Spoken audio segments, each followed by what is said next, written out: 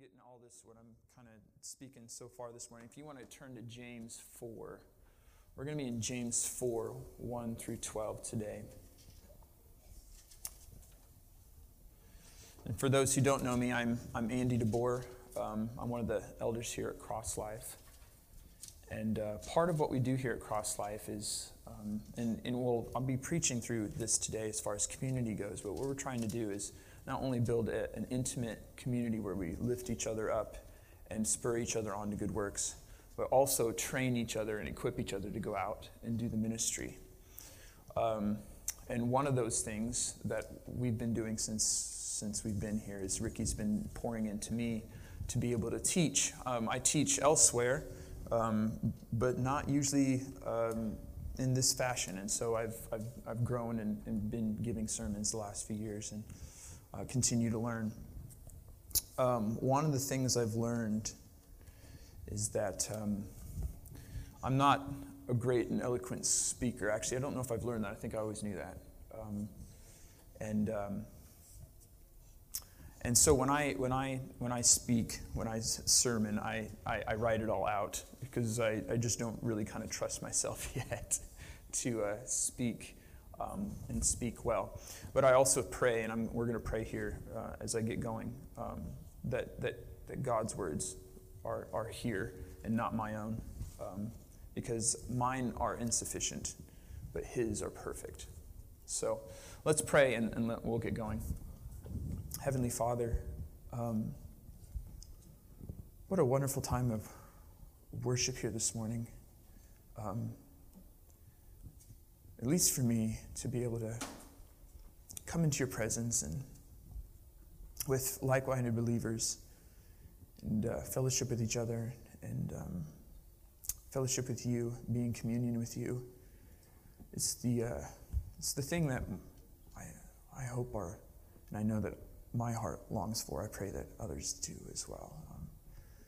And that we find our fulfillment in that communion with you. And so I thank you for that, Father, for me and for the others in here. And I also pray that your words might be here today, that we might hear from our loving Father, our holy, gracious, eternal, beautiful God, that you might speak to hearts this morning, where my words that I've prepared failed, that you might be those words to our hearts, and that you might be the one to change hearts and change lives. We love you, Father, and we thank you for redeeming us, being here with us. In your precious and lovely name, amen. All right, James 4, 1 through 2. Today's sermon, if you've been following along, you'll see James wrote this letter to the dispersion, right? So those scattered throughout the world at that time, and not just in Jerusalem, but all over. And he wrote this as a singular letter, right? Even though if you read it and you go through it, you're just like, it's a little disjunct sometimes. It's actually, as we studied it, we find out it's very much cohesive, okay? And he's starting to, I feel like, kind of come, maybe not to a climax, but really start to, if we go back and kind of remind ourselves of what we've been talking about, starting to come to a wholer picture, okay? So as we've been going throughout the book, we've seen, James is often considered the book of, kind of the book of works, right? This, if you're a Christian, this is what you do.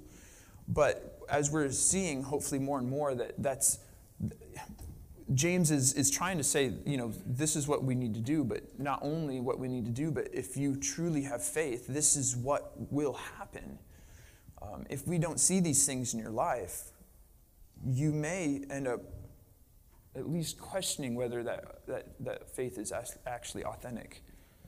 Do you truly love who you say you love? And that's what James has been talking about throughout the book, and actually kind of mirrors a little bit the Sermon on the Mount, if you ever go back there and read those things too.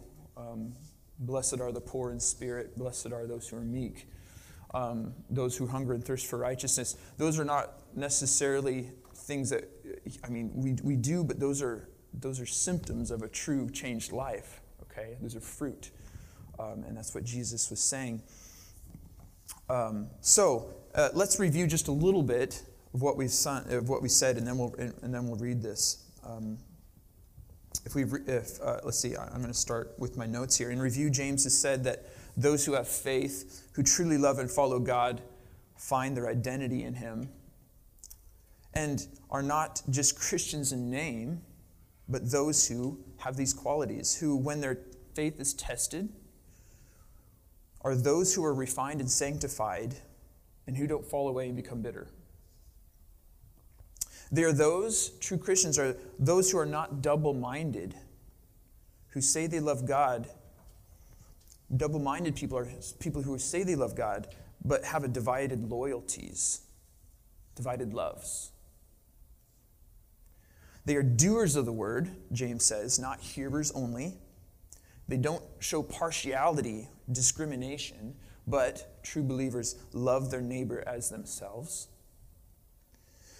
They are those whose faith is evidenced by good works. Their works are backed up with action. As we get closer to 3 here, they are those who tame the tongue by speaking truth in love. Good words that flow out of the heart, devoted to God, who is himself truth and love.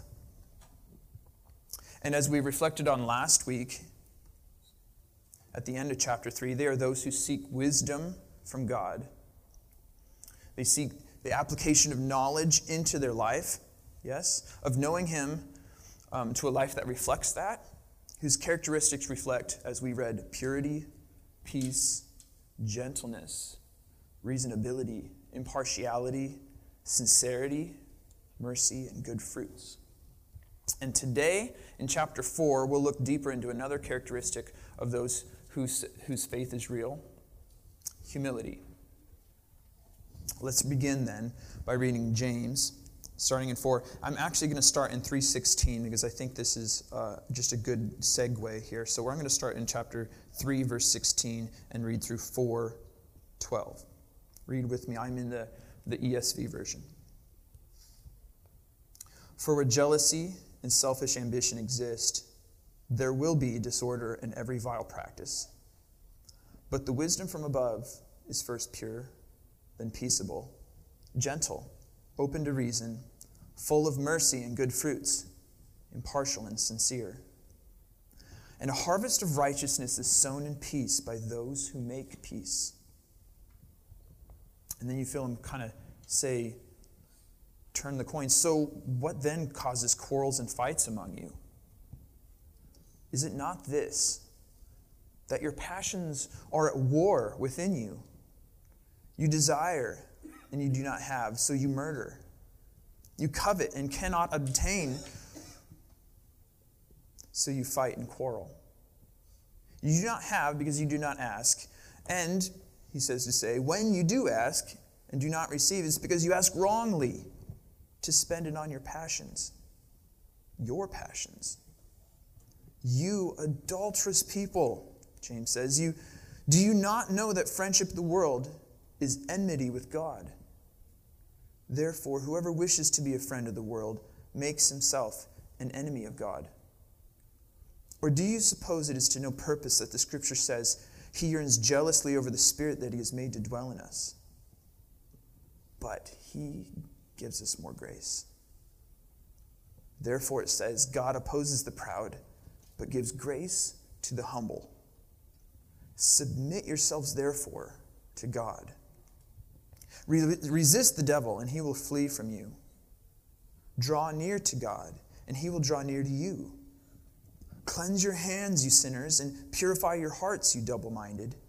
Be wretched and poor and weep. Let your laughter be turned to mourning and your joy to gloom. Humble yourselves before the Lord, and he will exalt you. Do not speak evil against one another, brothers. The one who speaks against a brother or judges his brother speaks evil against the law and judges the law. But if you judge the law, you are not a doer of the law, but a judge. And there is only one lawgiver and judge, he who is able to save and to destroy. But who are you to judge your neighbor? This is the word of the Lord. So, this is what we're teaching from today. And like I try to do, maybe even maybe I forced a little bit this week. It just helps me in my mind. 3-point sermon, okay? Always. So I like to tell you up front, and it may maybe even spoil the climax a little bit, but it's fine. It makes it nice and clear. Point 1, we're going to talk about true faith and community. All right? The importance of the characteristics of true faith in building a godly community, and the importance of community itself. Point 2, then, what causes the breakdown of that community. Point 3, fixing the community of true faith by the fruit of true faith and humility. Yeah, long points, right? They're not. Usually points are supposed to be like 2 or 3 words. Sorry. First one, true faith and community. 2, what causes the breakdown in a community? 3, fixing that community. True faith and community. As we've made our way through James, we've discussed the characteristics of those who have true faith. And because of this, we often focus on our own lives and take inventory on if our lives truly reflect the godly life, the transformed life, a life only capable of those who are truly born again, who are truly spiritually alive. And we do, and we will do that again, of course. That's not a bad thing. But if we're all paying attention, all of what James says applies to those who are inside the church, the community of believers. And it happens again here in our passage as we look to see what causes quarrels, fights, wars, dissension within the community. It comes from individuals, but the individuals that make up that community. And everyone in the community is affected by everyone else.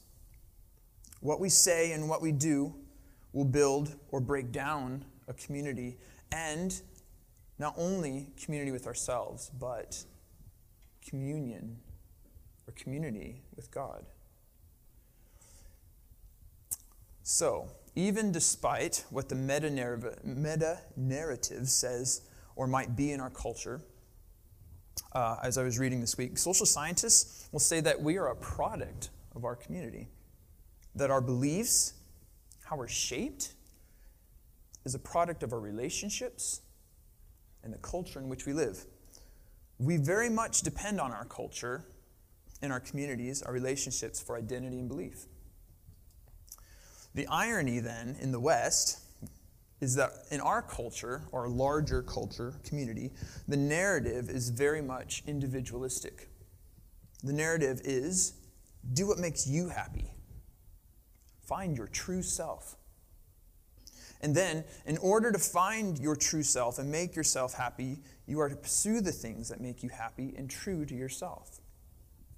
However, when we make this our focus, when everyone seeks to make themselves happy, the good of the community breaks down. The thing is, until you've traveled to other places, or if you're a history buff and you know your other times, we, like our culture, tend to have blinders on to those things. Our culture tends to think that we're original, we are the most enlightened of cultures, the most moral of cultures, and therefore correct in its thinking, and that anyone who disagrees with these beliefs is narrow-minded and bigoted. The other thing, church, is that we live in this culture. And many of those traits are kind of hard to escape if we're not careful, right? They can slip inside the church without knowing it, especially if we don't study the Word. Because our culture will shape us. Because communities are powerful. Our communities shape our lives. Those around us, especially those whom we look up to, have a profound influence on how we think and what we believe. This is why it's so important that we build godly community within the church. And this is another reason why we want to do church the way we do it here at Cross Life. I've heard stories of pastors saying how people have come up to them and expressed to them after a sermon how their sermons have changed their lives. Yet these pastors say, knowing these people, they continue to do the same worldly things with no visible change in their lives. And this is exactly what James is writing about, right? But why? Why do we not see a change in people in this model of church? Because this is, going with the community, sadly, what to say many churches become in the U.S. You go to church, you sing songs, say hi to a few people around you if you're lucky, listen to the sermon, then go home and have no other interaction until the next Sunday, right? We've done that, okay? You think you're in a community of believers, but you're really just in an aggregation. This isn't a community. Your community is actually somewhere else throughout the week. That's why this will not really change your life. In order for your life to really change, to become more and more like Christ, you must be a part of a biblical community. As we said before here at Cross Life, there's no such thing as the lone wolf Christianity. Because when everybody and everyone is pursuing God and holding each other accountable in all humility, then lives are changed. And it is this community that God meant to change the world, to reflect His glory, to make Himself known. And if you're not quite convinced about the importance of the community yet, let's all turn to what Jesus says in John chapter 17. And since I'm turning with you, actually, never mind, I got there real quick. John 17, we're going to read 11 through 23.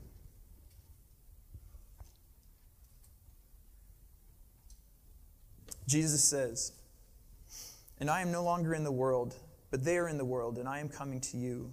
Holy Father, keep them in your name, which you have given me, that they may be one, even as we are one. While I was with them, I kept them in your name, which you have given me. I have guarded them, and not one of them has been lost except the son of destruction, that the scripture might be fulfilled. But now I am coming to you, and these things I speak in the world, that they may have my joy fulfilled in themselves. I have given them your word, and the world has hated them because they are not of the world, just as I am not of the world. I do not ask that you take them out of the world, but that you keep them from the evil one. They are not of the world, just as I am not of the world. Sanctify them in the truth. Your word is truth. And you sent me into the world, so as you sent me into the world, so I have sent them into the world, and for their sake I consecrate myself, that they also may be sanctified in truth. I do not ask for these only, but also for those who will believe in me through their word, that they may all be one, just as you, Father, are in me, and I in you, that they also may be in us, so that the world may believe that you sent me.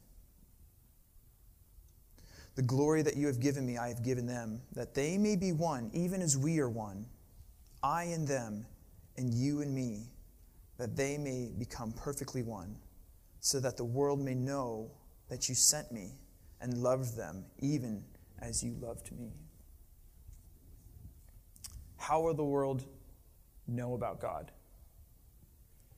Through the biblical, loving, godly community as God means for it to be. That we may be of one mind, a unity, that Christ is in us, and that we be His hands and feet. This is why James is so adamant in this letter that our works reflect our words, our beliefs. For this is how we display the glory of God, by being one as the Father, Son, and Holy Spirit are one. But how can we be one if we're indifferent to one another? If we don't care for one another? If we don't pray for one another? And not just on a few hours on Sunday, but all week. This is where I'll step aside and say, I am so happy for Cross Life that we do this.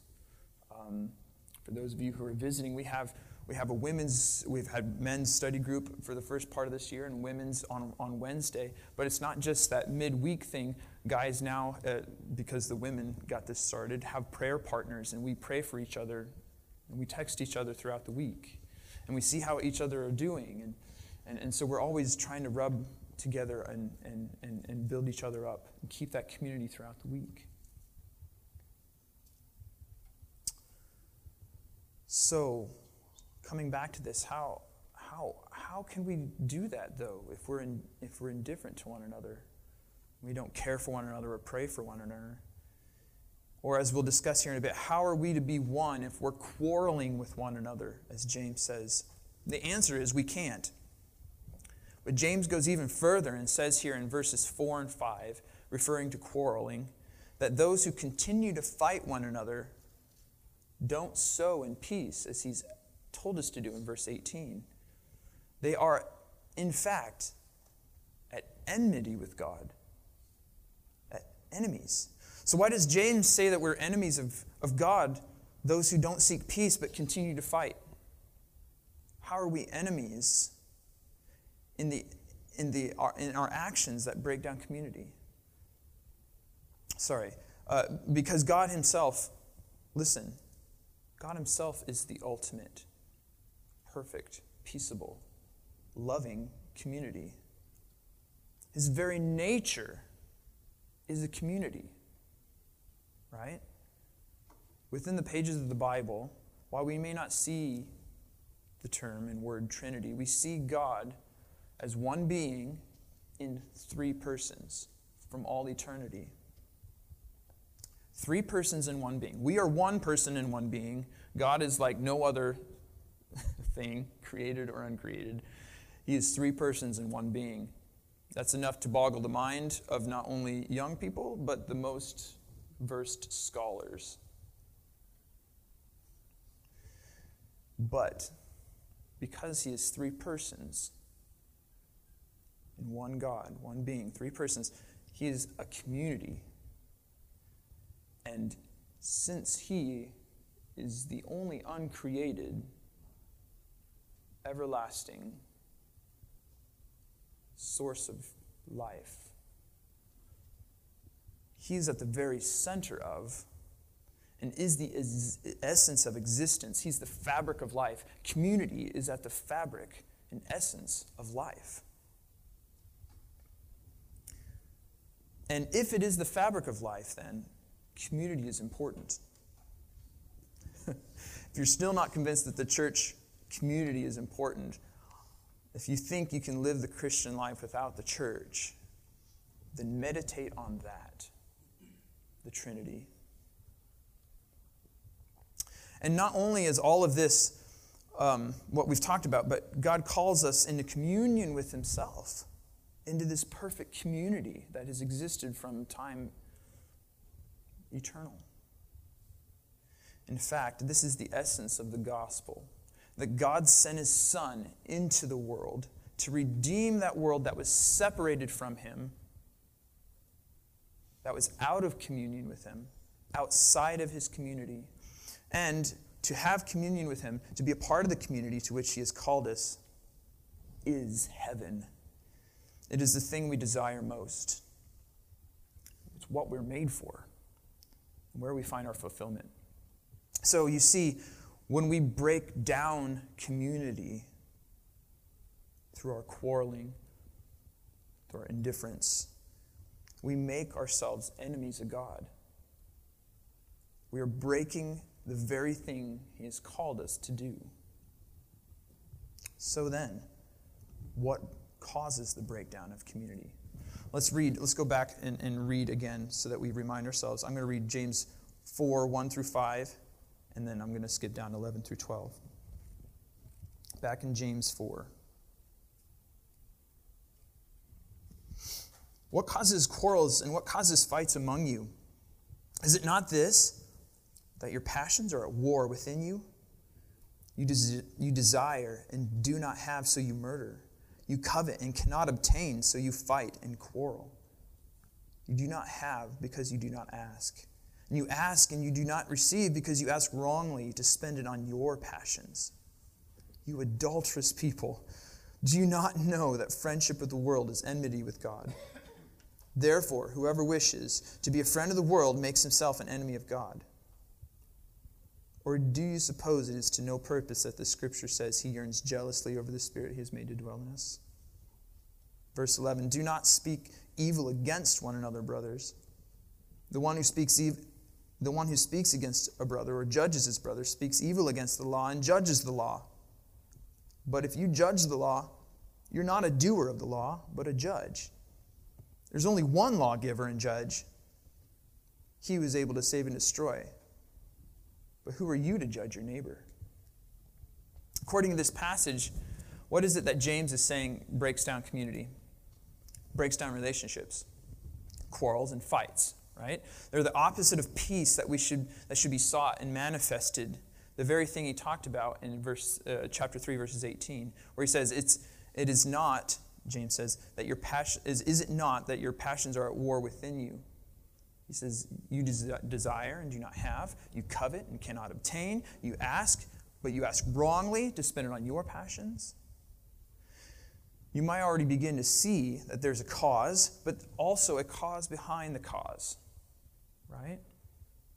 We're going to talk about both, but first let's talk about the cause James presents in verses 1 through 3. The Greek word here for desire, I think it's hedona, is the same word we use for our English word hedonism or hedonism. It is the same word used in other places in the New Testament. Okay, we'll see it throughout there, as in, for instance, Ephesians 2:3, where Paul says, all of us also lived among them at one time, gratifying the cravings of our sinful nature and following its desires and thoughts. And like James, Paul then goes on to say that this is the very opposite of God. And because of this, we were by nature objects of his wrath. The word desire is not the desire for things of God, but for the things of the world. Desire, hedona, means you please yourselves. To live a life of self-pleasing, your comfort, your convenience, your control is more important than anyone else's. Your needs are more important. Essentially, James is saying that it is because you are seeking, because I am seeking my own comfort, my own convenience and control over anyone else's in 100 little ways a day that our communities, our relationships break down. In preparing for this sermon, I came across some Tim Keller stuff referring to Thomas Howard, who himself was a Catholic writer in the early mid-20th century, and who wrote a book called Splendor in the Ordinary, where he wrote about this principle of living that we're talking about. In it, he says that we prove what we live for in the little, everyday ordinary things in life. A life of self-pleasing will be evident not only in the big things, but start with all the small things. In the book, he quotes another 19th century writer, George MacDonald, who says that the one principle of hell is, I am my own, my life for me. And Thomas Howard goes on to explain that there are essentially two ways of living life. My life for me, or my life for others.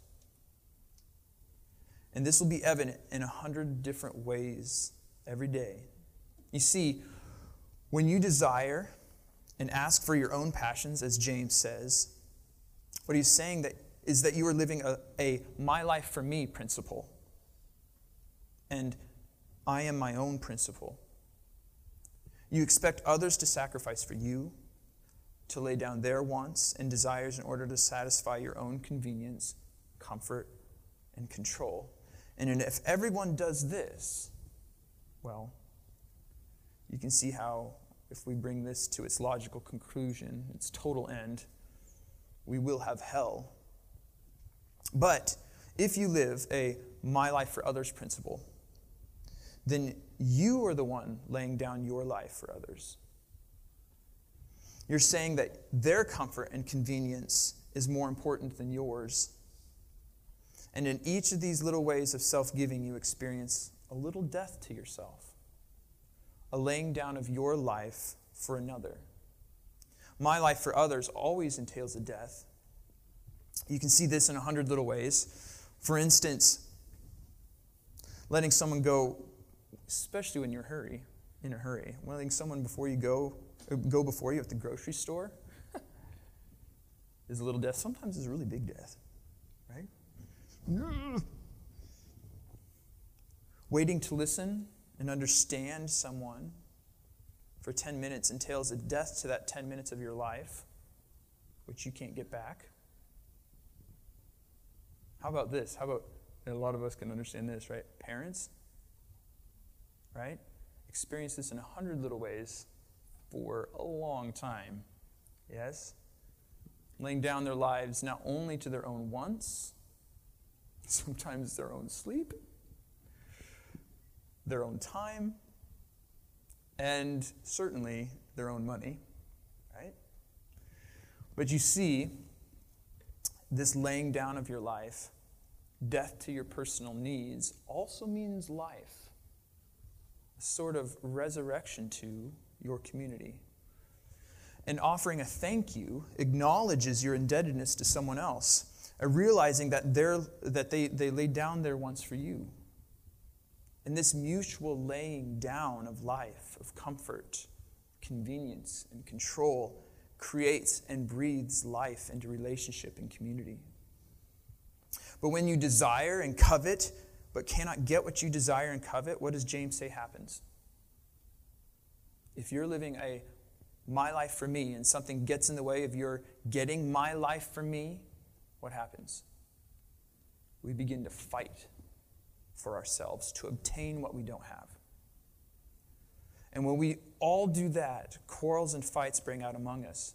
And in verse 2, James says, even in the end, these fights can lead to murder. Now, in all the commentaries, they're saying they don't really think that people were actually murdering each other in the church at this time. But what James is doing is taking it to its logical conclusion that if you continue to fight and don't lay down and sacrifice your time, your wants, your convenience for others, you will continue to fight for yourself. And in the end, you'll do whatever it takes to get it.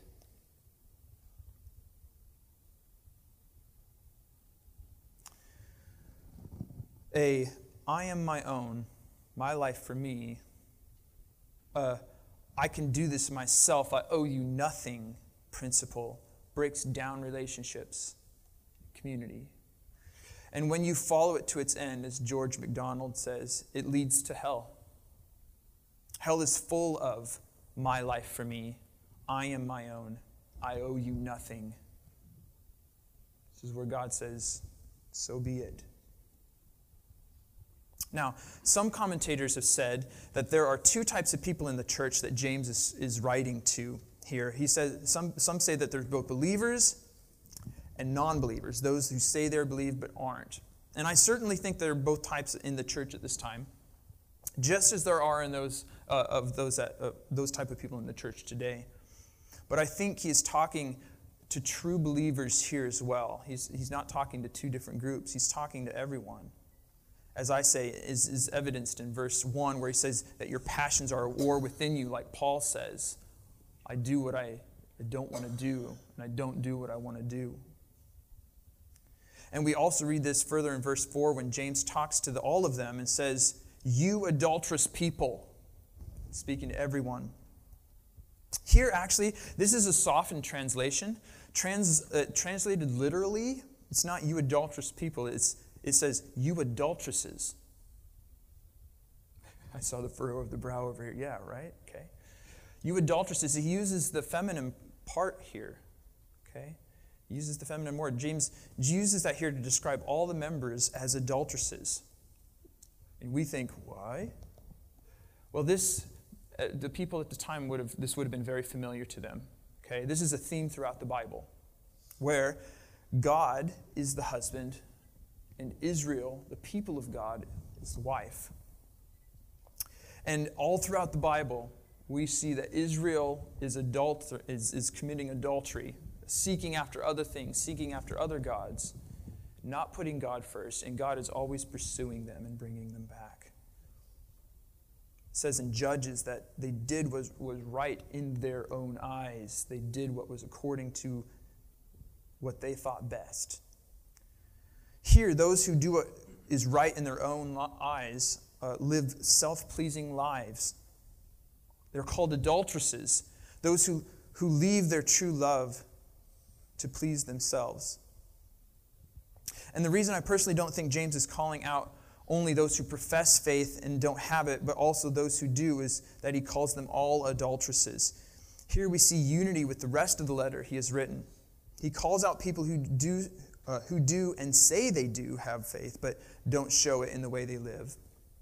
Double-minded people who have or say they have faith in God, but live in many different ways every day like they don't. When we live in this way and want things more than God, to please ourselves, to want our comfort, convenience, and control, what does it say? We set ourselves at enmity with God. We make ourselves enemies. James says, "You adulteresses, do you not know that friendship with the world is enmity with God? Therefore, whoever wishes to be a friend of the world makes himself an enemy of God." I'm going to skip here a little bit to verses 11 and 12, even though this might be something that Ricky starts with next week. I think it's very pertinent to this. Remember in 11 and 12, he says, don't speak evil against one another, because those who speak evil against a brother, judge him. And if you're a judge, you're not a doer of the law, and there's really only one judge and lawgiver, right, he says? Okay. So I'll be brief here with a few points how this wraps in. There may have been some problems in the church, and this is kind of what we're thinking, over the certain views or issues of the law where arguments broke out. People were more concerned about being right than being loving. Now, certainly there's a place for standing for truth, right? But they were arguing and becoming unloving and began starting speaking evil or slandering each other. Does that sound familiar?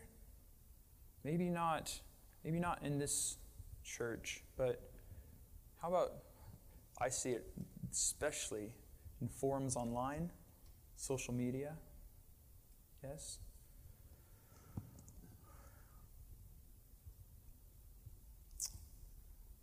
The perceived safety, I was saying here, seems to bring kind of out the worst in people, or really maybe the actual heart of us. When we start to not only to debate the issues, but to then start slandering people in defense of ourselves, right? The irony is that using this type of speech against one another, speaking evil of your brother or sister in Christ, is that you're actually breaking the law of Christ, the very thing you say you're defending. James says that when you do that, you are not a doer of the law, but a judge. And you've placed yourself above the law. And he follows that there's only one lawgiver and judge, and it is God. There's only one who is above the law. So when you place yourself above the law, you're making yourself God, building your own kingdom, defending yourself, my life for me. Bringing it back to earlier verses, when we begin to quarrel and fight and speak evil, slander our brothers, we are acting as the world does. We are self-pleasing, living a my life for me life. Living a life where I will defend my honor and dignity, my comfort, my control, my convenience, my pride. What is the cause behind this then? What is the cause of fighting? The cause behind the cause is pride. Pride is self-seeking, thinking about yourself more, about placing yourself in every little way above others. Pride makes you unforgiving to those who wrong you. With pride, you have meltdowns when things don't go your way or you perceive you're mistreated. In pride, you wallow in self-pity. And let me be the first to say, self-pity right here. Lots. This breaks down fellowship, relationship, community. But not only with our brothers and sisters, but our communion with God. This is why the Bible says God opposes the proud. In the end, it is the opposite of God. The essence of community in love. And pride, spells the death of both individuals and community. In verse 5, James says, "Or do you suppose it is to no purpose that the Scripture says he yearns jealously over the Spirit that he has made to dwell in us? Or, in some translations, it says the Spirit he caused to live in us envies intensely." The translation here is actually difficult, and there's a lot of commentary on it, but either way, this emphasizes the teaching of the Bible that we have a natural propensity to covet, on one hand, a desire, or that in our desiring something else, God longs for us to desire him instead. Like I said, either way, it puts a climax to what James has been saying. When you quarrel and fight, when you slander your brother, when you seek to please yourself more than you seek to please God, and please God by living for others, you're giving evidence against the very faith you proclaim. This does not glorify God, and in fact, sends the world a very mixed message, the wrong message, that God is not a God of peace, love, and truth. And when we do this, we set ourselves against God. Now, has this ever described you? Do you seek your own comfort, convenience, and control? Have you ever, in your goal to proclaim truth, put pride of being right over speaking truth in love? I say that particularly because I have. This is convicting me in my life. But when we read verse 6, he gives us more grace. James goes on to explain to us that what can remedy my life for me spirit, what is actually and truly a reflection of true faith, of one who loves God and puts their affection toward an identity in him.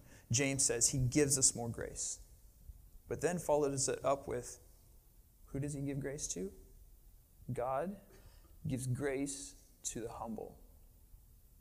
So point 3, won't be quite as long, don't worry. Maybe. Fixing the community of community of faith then by humility. James 4, 6 through 10. Read with me. But he gives more grace. Therefore it says, God opposes the proud, but gives grace to the humble.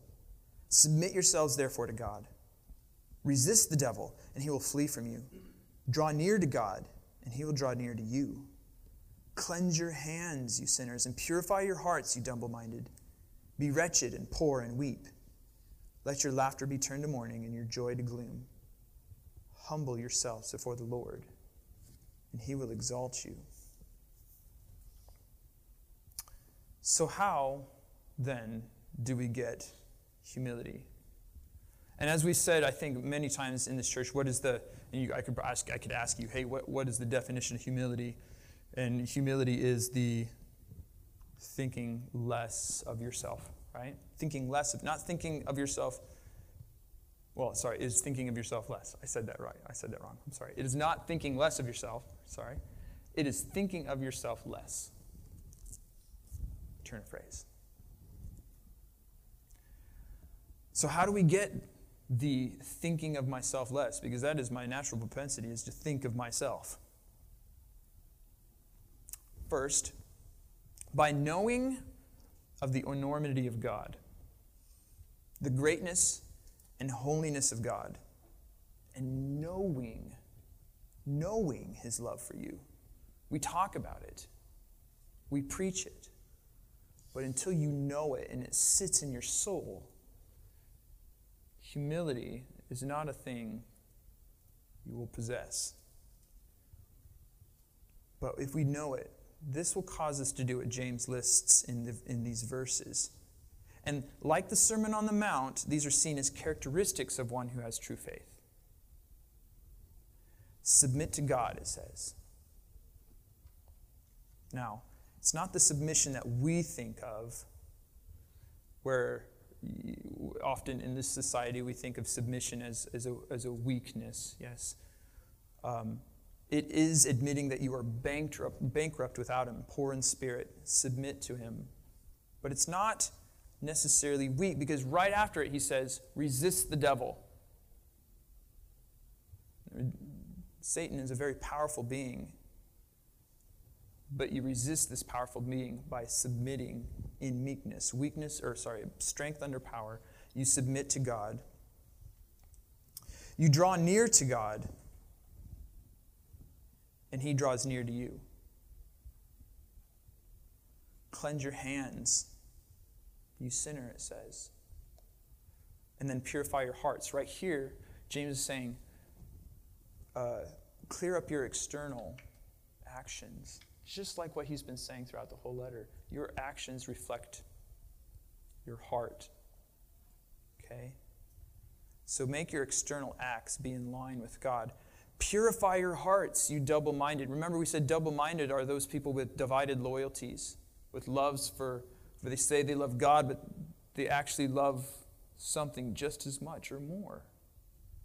So he says, you need to do some self-reflection. Okay? You need to think, is God really my first love? Purify your hearts. Search your hearts to see who has your ultimate affection, or if you actually hold something else equally or above God. Then he ends with, be wretched and mourn and weep. Okay? As it says in the Sermon on the Mount. What does this mean? It's a characteristic of someone who is broken over his or her sin. If God is your ultimate love, then sin, acting against him, should cause you grief.